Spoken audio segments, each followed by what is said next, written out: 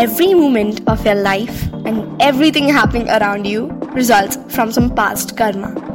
Delightfully quoted by Sri Sri Ravi Shankar.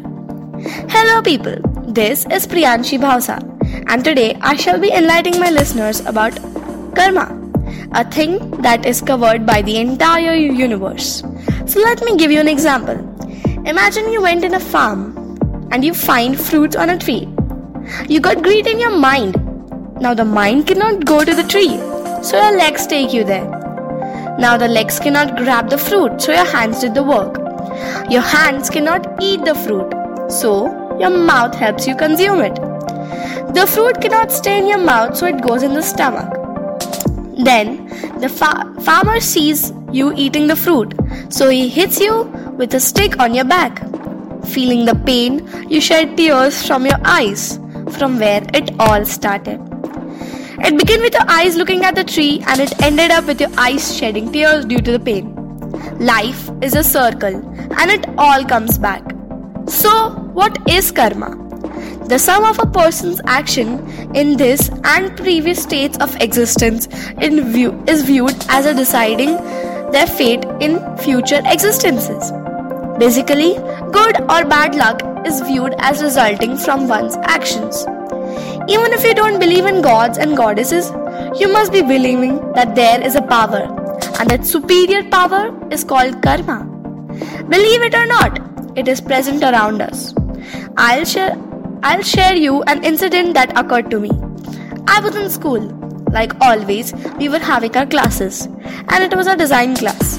We were drawing our nets for the final product, and a girl crumbled up my paper, and my hard work was all ruined.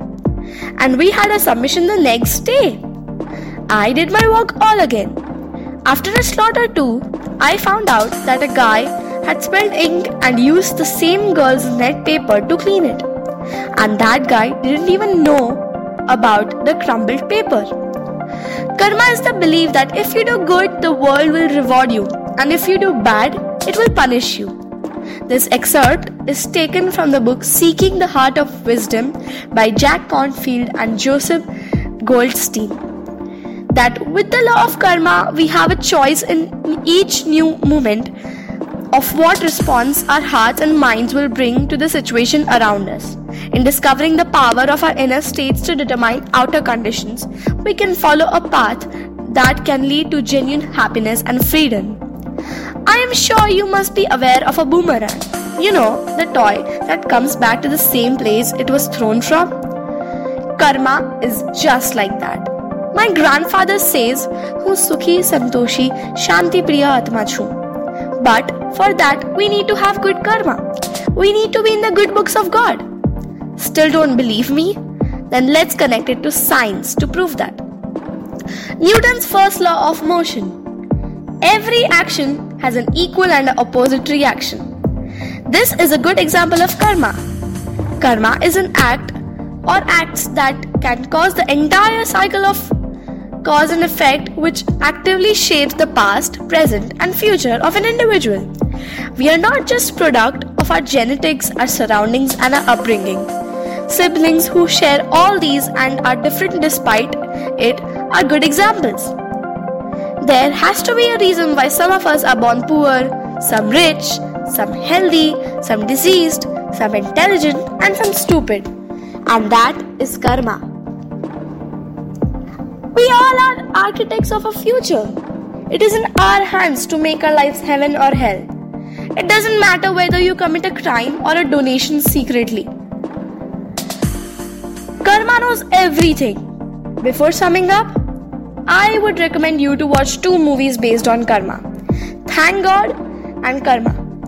Now, I don't know how much more I can explain it to you, but you must believe that karma is a true thing.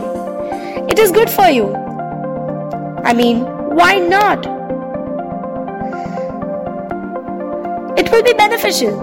So, I have spoken enough for today.